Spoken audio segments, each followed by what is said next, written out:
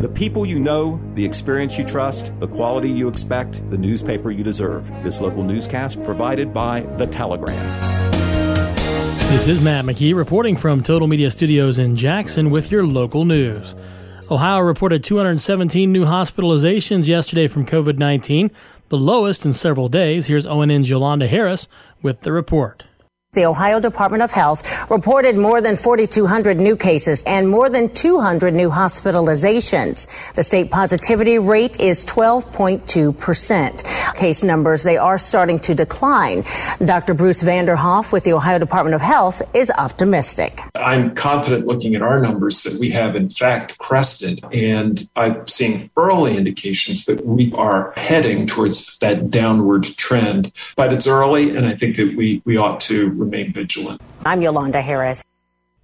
Here locally, the Vinton County Health Department has released an update detailing the latest impact of COVID-19 in the county. The bottom line is that active cases have decreased in the last week, but the 2 additional related deaths were reported in that same period.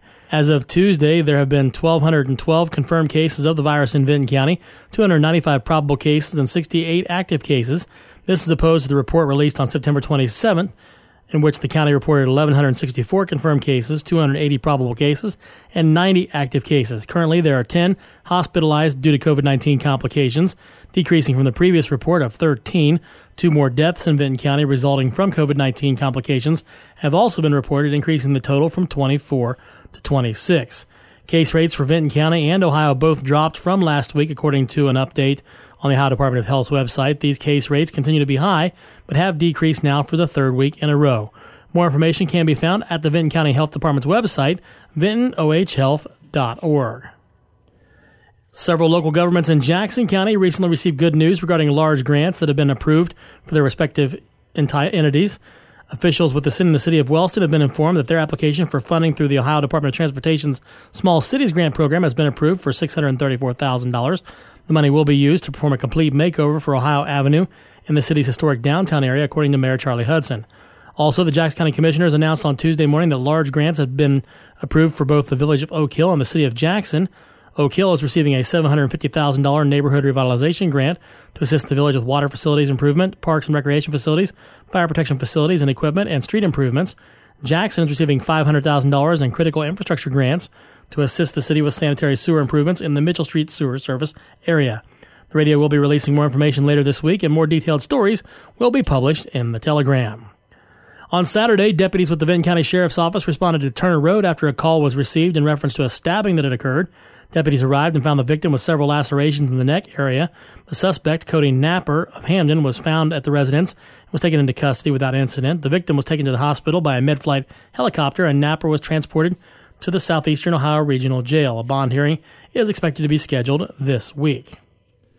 In state news, attorneys in 2 of the 3 lawsuits brought against Ohio's newly drawn legislative maps are asking the state's high court to appoint a special master to oversee the disputes. National Democratic Redistricting Committee and Ohio Organizing Collaborative lawyers told the Ohio Supreme Court in a filing yesterday that special oversight is needed to resolve disputes with attorneys for Republican members of the Ohio Redistricting Committee. The filings said disagreements include who can be deposed and what third-party evidence can be admitted. The lawsuits allege Republicans unconstitutionally gerrymandered the 4-year maps approved last month. Republicans defend the maps as fair and constitutional. Dave James, ONN News. Throughout Ohio, early in-person voting begins today, both in Jackson County and Vinton County. They will be participating in this along with 86 other county offices. Hours through October 22nd during weekdays only are 8 to 5 at each of the elections offices.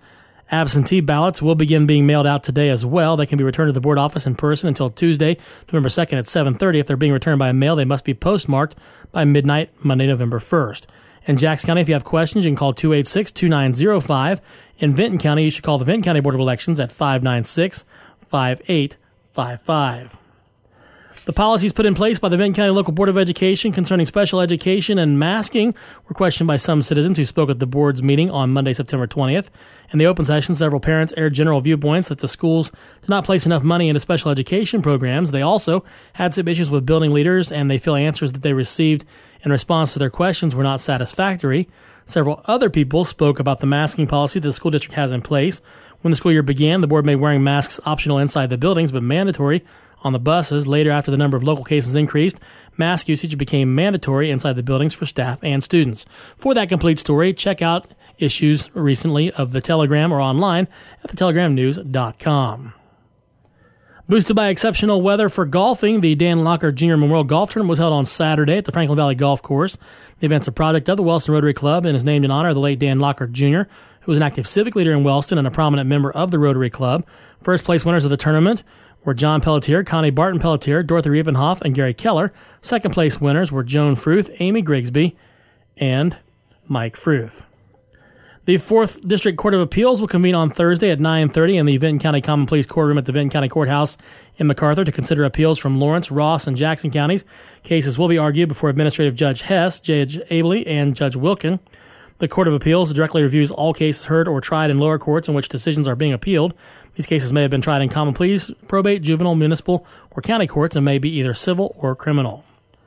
Paul Pollard and Rock for Tots have been helping local children and their families for more than 3 decades. Each year, Rock for Tots conducts several fundraisers in nearby Ross County and then generously donates tens of thousands of dollars to about 35 agencies in southeastern Ohio. A sizable portion of the money raised by Rock for Tots directly impacts Jackson County's local families through their donations to the Wellston Fire Department Toy Drive, Jaffe, Jackson County's Geared Up for Christmas, Sojourners, Christ United Methodist Church's basketball programs, Big Brothers and Big Sisters of South Central Ohio, and Elizabeth's Hope.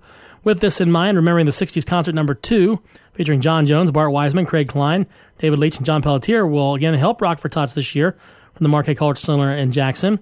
In 2019, the sold-out concert helped raise $4,600 for Christmas toys for local kids. Every penny raised on Saturday, November 13th, will benefit local kids this Christmas. Tickets are available now at the Marquette website, marquettejackson.org. You can click on Tickets, and then click on Get Tickets. You can also call 577-3841.